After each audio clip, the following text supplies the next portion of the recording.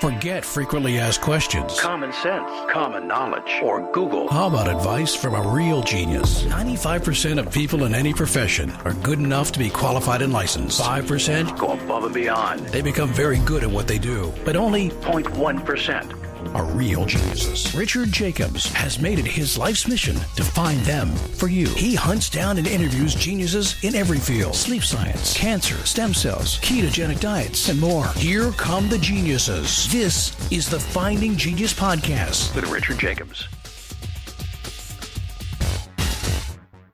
Hello, this is Richard Jacobs with the Future Tech and Finding Genius podcast series. I've got Scott Bonner. He's a PhD student at Oxford University over in England. We're going to be talking about extracellular vesicles, one of my new favorite topics. So, Scott, thanks for coming. Hi, Richard. Thanks for having me on.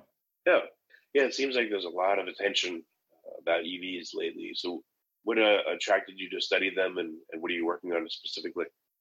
So what attracted me to extracellular vesicles was just the diverse array of possibilities there are surrounding vesicles in terms of them as a therapeutic delivery platform, and how they can have potential to affect and sort of provide a therapy for almost anything you can really think of, from really basic things like broken bones through to really complex sort of processes like cancer, and being able to safely deliver potentially a drug that's already on the market to a specific site within the human body without it being mopped up by the immune system, allows us to sort of achieve a much higher efficacy than what you might be able to achieve than just using that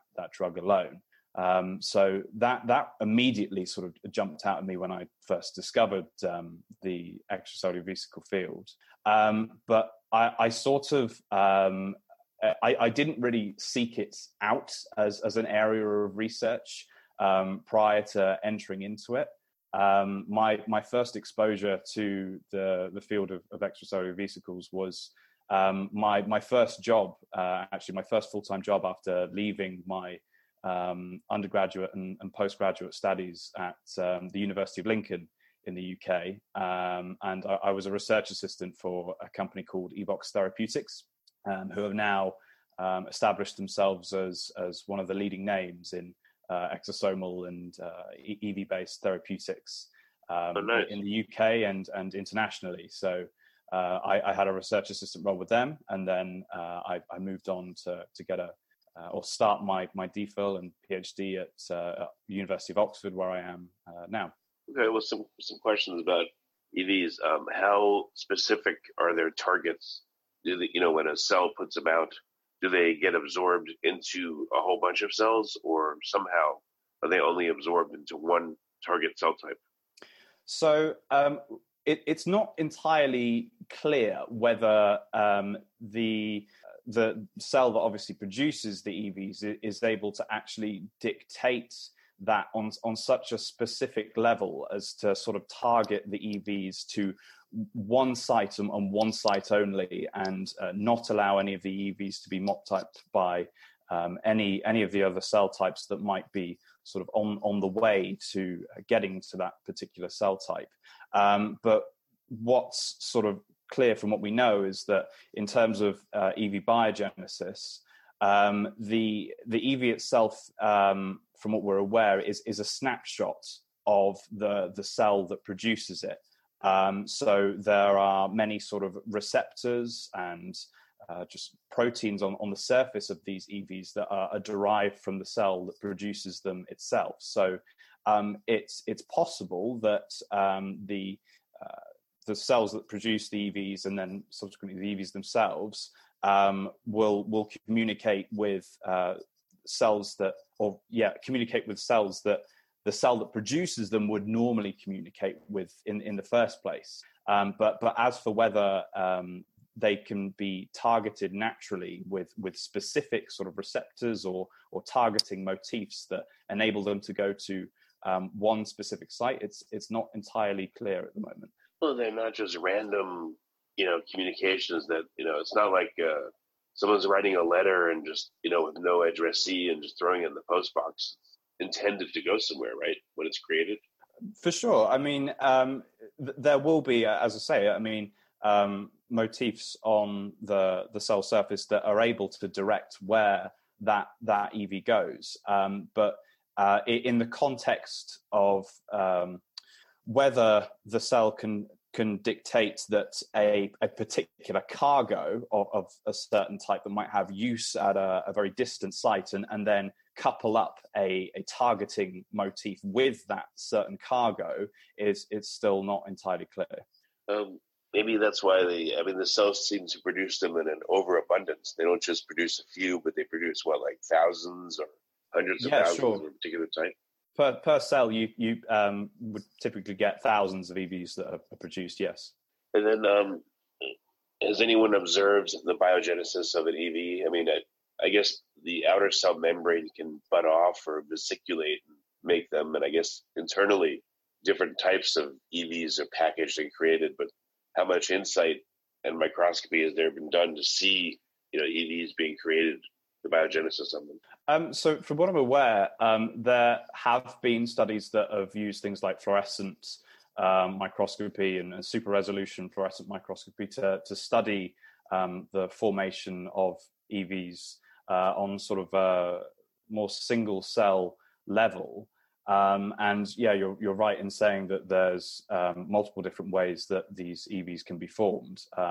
So in years gone by, EVs have been typically classed into three broad categories. The first sort of category are called microvesicles, which sort of range in size from about 100 nanometers up to 1,000 nanometers or one micrometer. And they are directly budded from the cell membrane itself. Similarly, there's another broad category called apoptotic bodies, which are produced by apoptotic cells themselves. They can be formed in a very similar manner in terms of the budding of the apoptotic cell itself, or they can be fragments of the apoptotic cell. And so they can be much larger, getting up to sort of around 2,000 nanometers inside, or two micrometers. And then the final broad category is exosomes, which are produced by the inward budding of multivesicular bodies inside the cell, which is all part of the endolysomal system, which ends up forming things like lysosomes and intracellular vesicles. And this multivesicular body will then fuse with the cell membrane and release a whole bunch of exosomes at the same time. And these exosomes are typically sort of around the 30 to 150 nanometers in size. So some of the smaller varieties that we know of. But in terms of their classification, the field is moving further away from trying to classify exosomes and EVs in this particular manner, as there's a lot of sort of crossover in terms of the size of the EV. So while you might look to isolate an exosome, for example, well, exosomes in terms of size actually cross over with microvesicles and apoptotic bodies itself. So without using techniques like immunoprecipitation and identifying an epitope on the surface of any one type of these EVs, then it's highly likely that you're going to be purifying out multiple different kinds of EVs in terms of their formation, not just one specific type. So instead, the field is moving towards sort of classifying them as small extracellular vesicles and large extracellular vesicles and so on. I gotcha. And then what about when they're taken up by a cell? Has that been observed, and how does that happen? Does it Sure. just, there's certain receptors on a cell membrane that it finds, and then it gets pulled into the cell? Or how does it work? Sure. So again, this is another area of research that we're still not entirely certain how exactly it happens. For sure, it has been studied before in a very similar manner to how I mentioned previously, using fluorescent-based techniques and super resolution microscopy, and observing these vesicles sort of making contact with a recipient cell and then being sort of absorbed inside by some manner. In some cases, this can be sort of the invagination of the cell membrane and then sort of drawing the EVs inside in their own compartment. And then what happens from there, we're not entirely sure. Yes, it could be in some cases that the EV fuses to the cell membrane via a receptor of sorts that might be on its surface. But as to whether there is a more common type of uptake, or whether there's more processes that dictate how an EV is going to be taken up by a recipient cell, we're still unsure, not entirely clear yet. Yeah, I wonder if cells either allow or don't allow certain EVs in at the membrane level, or if everything's taken in and there's like a processing station where they're determined what's going on with them and if they should be opened or not, or expelled, or digested, and any observation of any of that. There could well be something like that, especially in sort of cases of uptake where it's literally sort of the cell engulfing a section of the extracellular space and just potentially drawing in a whole host of different particles, and then having to sort through those to either degrade the EVs that end up inside in lysosomes or something like that, or then, yes, like you say, maybe expelling them from the cell itself. And in terms of the effects that might have on the cell once the EVs are inside, again, we're not entirely certain, but it's certainly a possibility. Yeah, I mean, if there's one thing I've learned from all the interviews I've done, is that cells and biology is not stupid. It's not random. It's very deterministic. It's very smart. Yes. And I always start with that assumption, but I see like a lot of scientists seem to always, maybe out of fear, I don't know, the central dogma, they're always starting with the random, the no intelligence, it's just luck, or again, random action or Brownian motion that things happen. So, I mean, in your research, do you look from one perspective or another, or do you try to be neutral and just say, let's see what happens? So in my research is focused a lot on vesicle heterogeneity, this idea that a cell releases a whole host of different types of vesicle, or of course, whether that heterogeneity of EVs is due to the phenotype of the cell itself. So it's something that I'm trying to look into in my research and try and characterize far more sort of in depth whether the cell can dictate far more than this idea that vesicles are just produced entirely at random, what actually ends up in a vesicle and what its function ultimately is.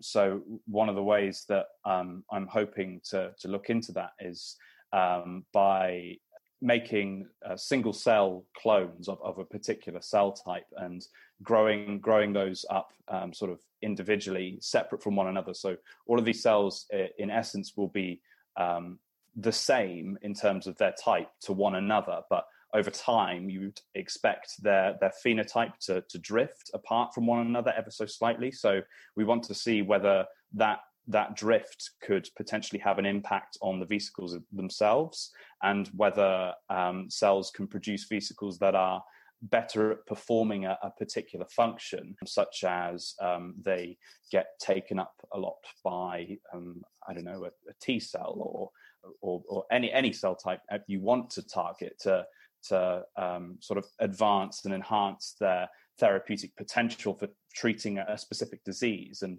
ultimately, once we go through a sort of in-depth characterization process, looking at all the different proteins and studying the proteome and genome of these EVs, we'd ultimately like to be able to sort of inform industry and say, well, instead of using just the EV population as a whole that are produced by cells of a particular type, you should focus in on EVs that have this protein on their surface, because from what we know, they're better at treating breast cancer or something like that. So that's the goal of my research. So sort of coming at it from the idea that cell populations will release a wide variety of EVs, and what that depends on it is still not entirely clear, but sort of trying to hone down into whether there's a particular subset that's better at doing a particular function than others. Well, how many different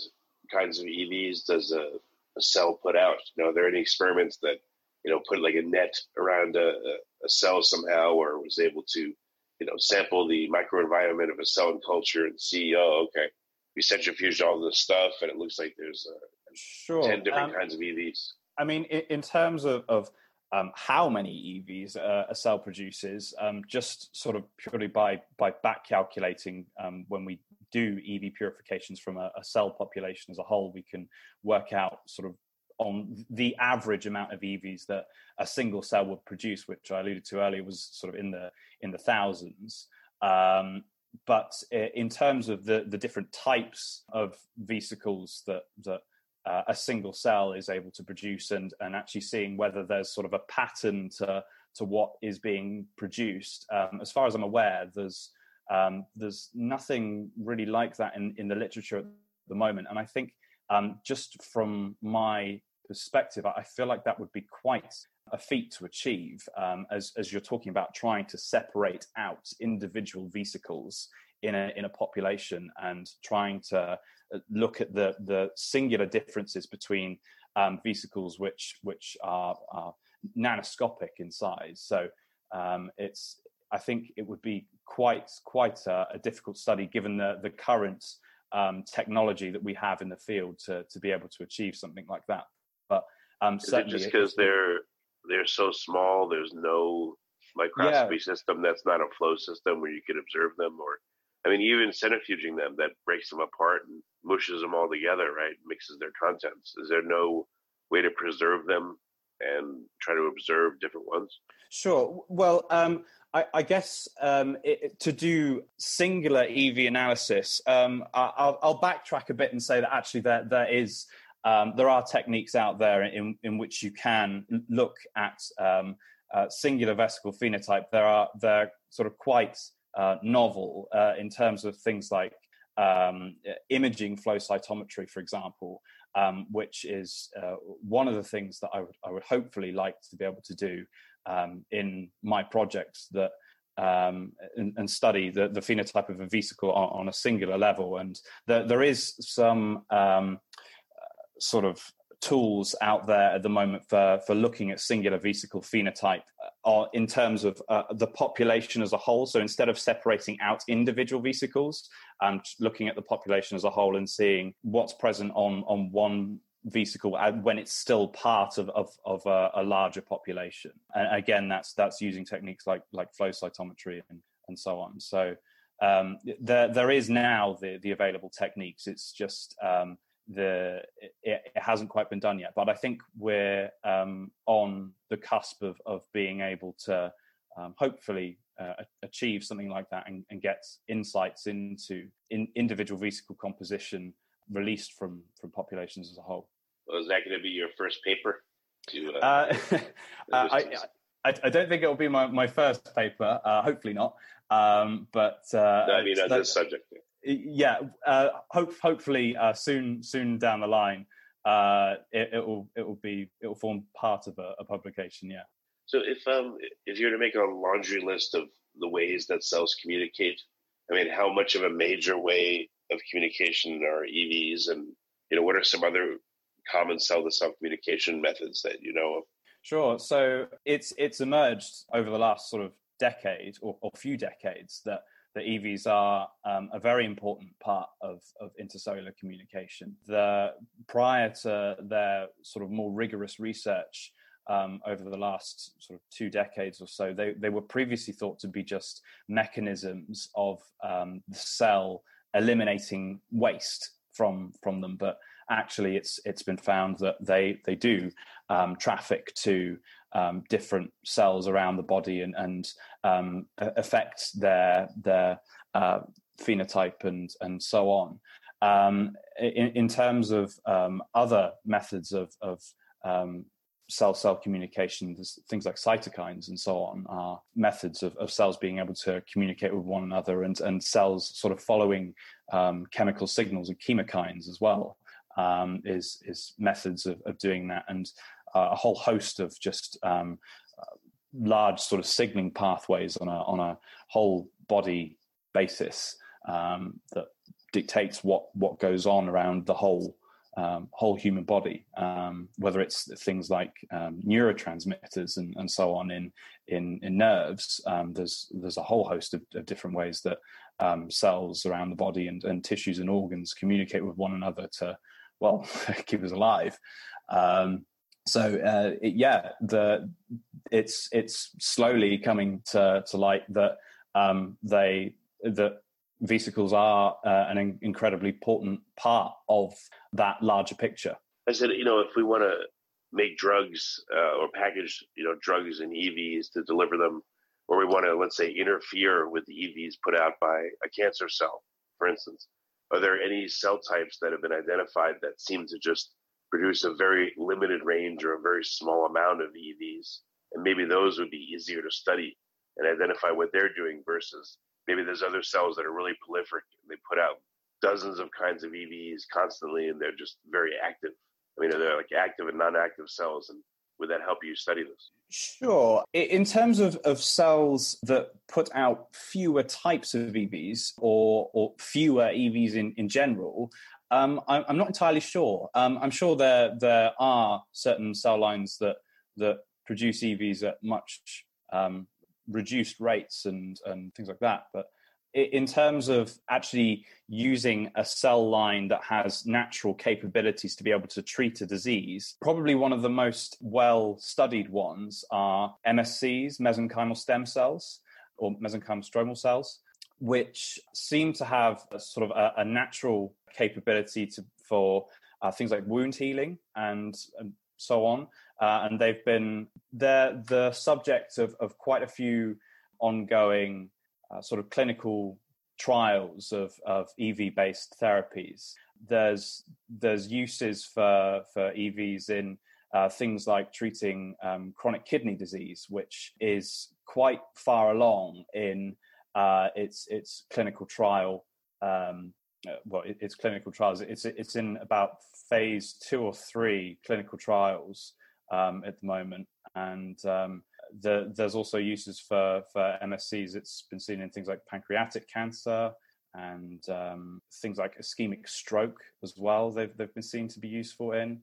So when you say used, are they used in drugs being packaged, small molecules in EVs and delivered to a site, or how are they being used? So actually, in terms of the chronic kidney disease study that's in phase 2 or 3 trials, these EVs are actually unmodified. They're literally just EVs derived from mesenchymal stem cells and purified and then delivered to a patient. So they seem to have a natural capability to be able to help patients suffering with chronic kidney disease. Oh, how are they purified or even cultured or amassed in large amounts? What's that process look like? So in a research based lab, the EVs are purified from cell culture supernatants. So the cells are grown either adherently to flasks or dishes or in suspension in fluids itself, and the cells are left for a period of time. Usually around sort of 3 or 4 days or so to allow enough EVs to be produced by the cell. Then cells are removed from the culture by centrifugation at standard speeds that you'd be able to achieve with normal benchtop centrifuges. And then from there, there's a variety of different ways that the field uses to try and purify EVs. Over the years, probably the most common method of purification is ultracentrifugation. So spinning down these cultures of EVs at very, very high speeds. So you have to apply forces up to 100,000 G on these vesicles to be able to pellet them and remove them from a culture and purify them in that method. Though ultracentrifugation has had a couple of sort of issues with that as a method of purification. There's worries that it might disrupt the integrity of the EV itself and alter its shape, and there's sort of uncertainties as to whether those EVs would be therapeutically active. So in general, at least in our lab, we've tried to move away from that as a method of purification, and we, after the initial benchtop centrifugation step, we move through to size exclusion chromatography. So passing our concentrated cultures of vesicles through a liquid chromatographer to separate out larger bits of debris and so on that might have come from the cell culture and the EVs themselves. And in this way, you can obtain quite a high purity of EVs, admittedly not the highest purity that you could possibly obtain out of all of the available methods of purification, using things like immunoprecipitation, which I alluded to earlier. So tagging epitopes on the surface of the EV with a nanoparticle of some sort, like a polythene sort of particle, and then performing benchtop centrifugation again, you'd be able to precipitate down EVs that have a particular epitope on them and gain the greatest purity possible in terms of purification methods we have so far. But then the issue with using that particular purification method is that you need to remove the antibody or whatever it is you're using on the surface of the EV if you want to then use those EVs to do something else, which is quite a difficult process to do without disrupting the EV itself. So if you're just trying to study a particular EV, then that's a fine method to use. But to actually get some use out of them, then it's not so great. So size exclusion is the method that we opt to go for in our lab. I am currently looking into some other methods involving size exclusion chromatography to try and obtain better yields of EVs and better purities, and sort of working on at the moment. And it involves the capture of proteins onto a column itself and the elution of EVs out the other side. But we're sort of still working on removing things like genomic material, DNA, RNA, stuff like that from the cultures to obtain levels of purity that we can obtain with size exclusion at the moment. So it's still in the works. And in terms, what about membranes? Are there any cell-like membranes or other membranes that you can pass all this stuff through, and only the EVs would come through of a certain size or type? Off the top of my head, I'm not entirely sure. Though there's definitely technology out there for passing EVs through membranes and sort of labeling them or capturing them onto the membrane itself. So I wouldn't be surprised if something like that does exist. I'm just not sure of it off the top of my head. So yeah, that's a possibility. Okay. So I guess, it would help, really. I mean, it would help a lot if we knew more about the biogenesis and then the selectivity of the EVs that are created and then how they're taken up by cells, because then we could really, science could really do much better targeting. So yeah. I guess all these things are super important to figure out. Yeah, absolutely. And sort of looking further into these more biological questions is a big focus of my project. So hopefully towards the end of my DPhil, we'll have a few more answers, but there's still a lot to be done, and there's still a vast amount that we don't know about EVs. There's still a lot more that needs to be done. Has science been able to create EV-like objects? You take a small molecule, put them with some lipid bilayer membranes, and maybe they would self-assemble somehow into EVs, or have they been created in the lab at all?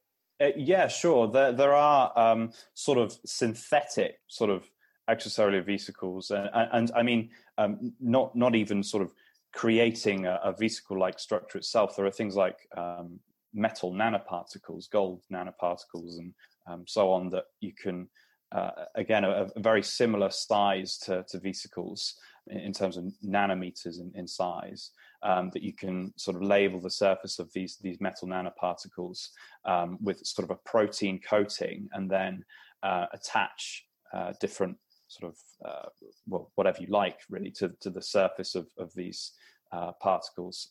But in terms of the details of that, I'm not entirely certain. It's not an area of expertise for me.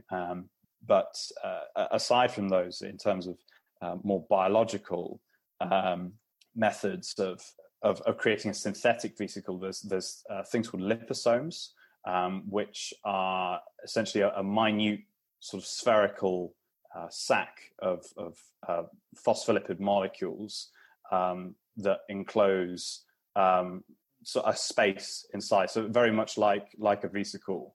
And there's also some work going on as well to create vesicles from membranes themselves, so typical lipid bilayer membranes that you would get from a cell, so to create synthetic vesicles like that. So there's that is going on.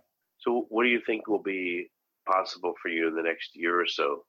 What are some near-term things that you think you might be able to figure out? Well, I mentioned briefly that I'm working on a sort of new method of purification that involves the capture of proteins onto a column and then elution of the EVs out the other side.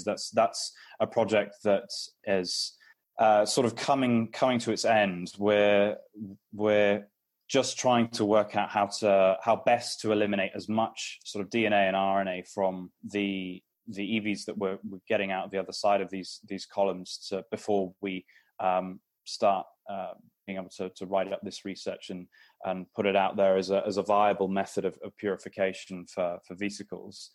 But aside from that, working on methods to sort of track vesicles in vivo biodistribution studies. So the current methods of in vivo biodistribution when it comes to EVs is to simply tag them with a fluorescent marker. But there's sort of a lot of associated errors in doing that, and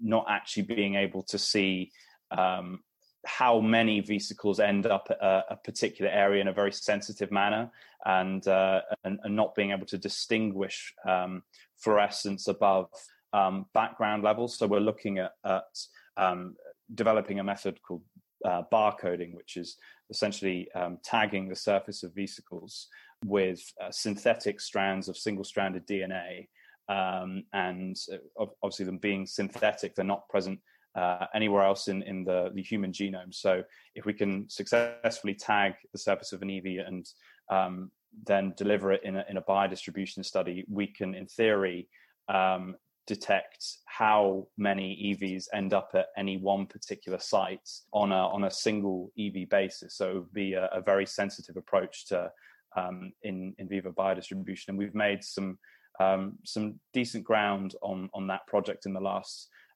year or so, and hopefully we'll be able to make more ground in the coming months, and potentially have that as a new method for in vivo biodistribution when it comes to EVs.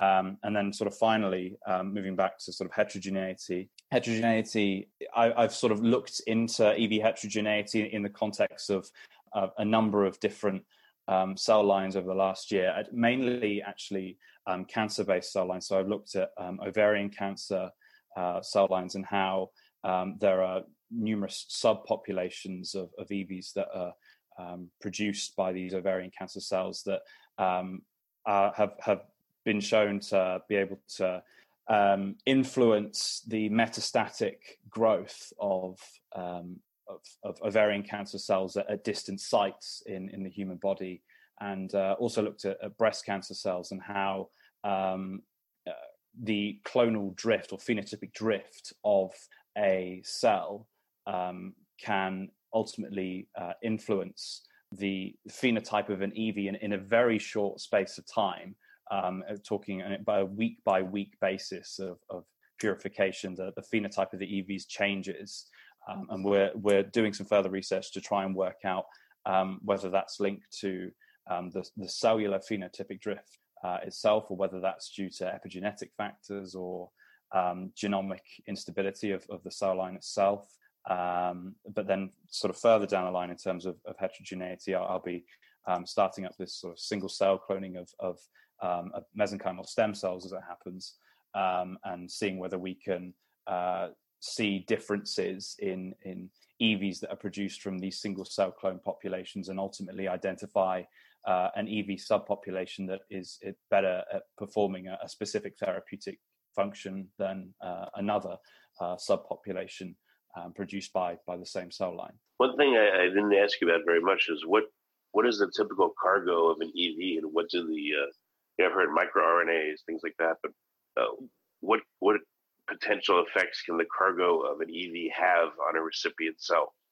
Well, the cargo of an EV is ultimately how an EV communicates with a recipient cell. An EV will be taken up in some manner by a recipient cell, and its cargo will be what dictates the message that it relays to that cell and the effect that it has on it. In terms of the cargoes that we know of, there's things like mRNAs, microRNAs from the cell itself, cytoplasmic proteins, membrane proteins, receptors, nuclear fragmentations, even potentially sort of cell organelles as well that could be transferred via EVs. There's a whole host of different cargoes that can be transported with them. Okay, well, very good. What's the best way for people to learn more about what you're working on and, check it out and speak to you maybe about collaboration and get in touch? Sure. So there's a lot of information available online about extracellular vesicles. Just sort of more broadly speaking, if your audience wants to know a bit more about them, there's a good few papers as well that I can send over to you, and people can have a little look at.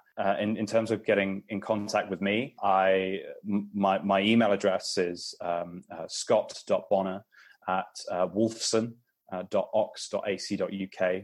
If people want to get in contact with me about collaboration or just want to know more about vesicles, I'm more than happy to have a chat. Yeah, I'm also on LinkedIn and so on. If people want to find me there, just Scott Bonner on LinkedIn. Yeah. Very good, Scott. Thanks for coming. I appreciate it. Okay, thanks for having me, Richard. Cheers. You've been listening to the Finding Genius podcast with Richard Jacobs. If you like what you hear, be sure to review and subscribe to the Finding Genius podcast on iTunes or wherever you listen to podcasts. And be smarter than everybody else? Become a premium member at findinggeniuspodcast.com.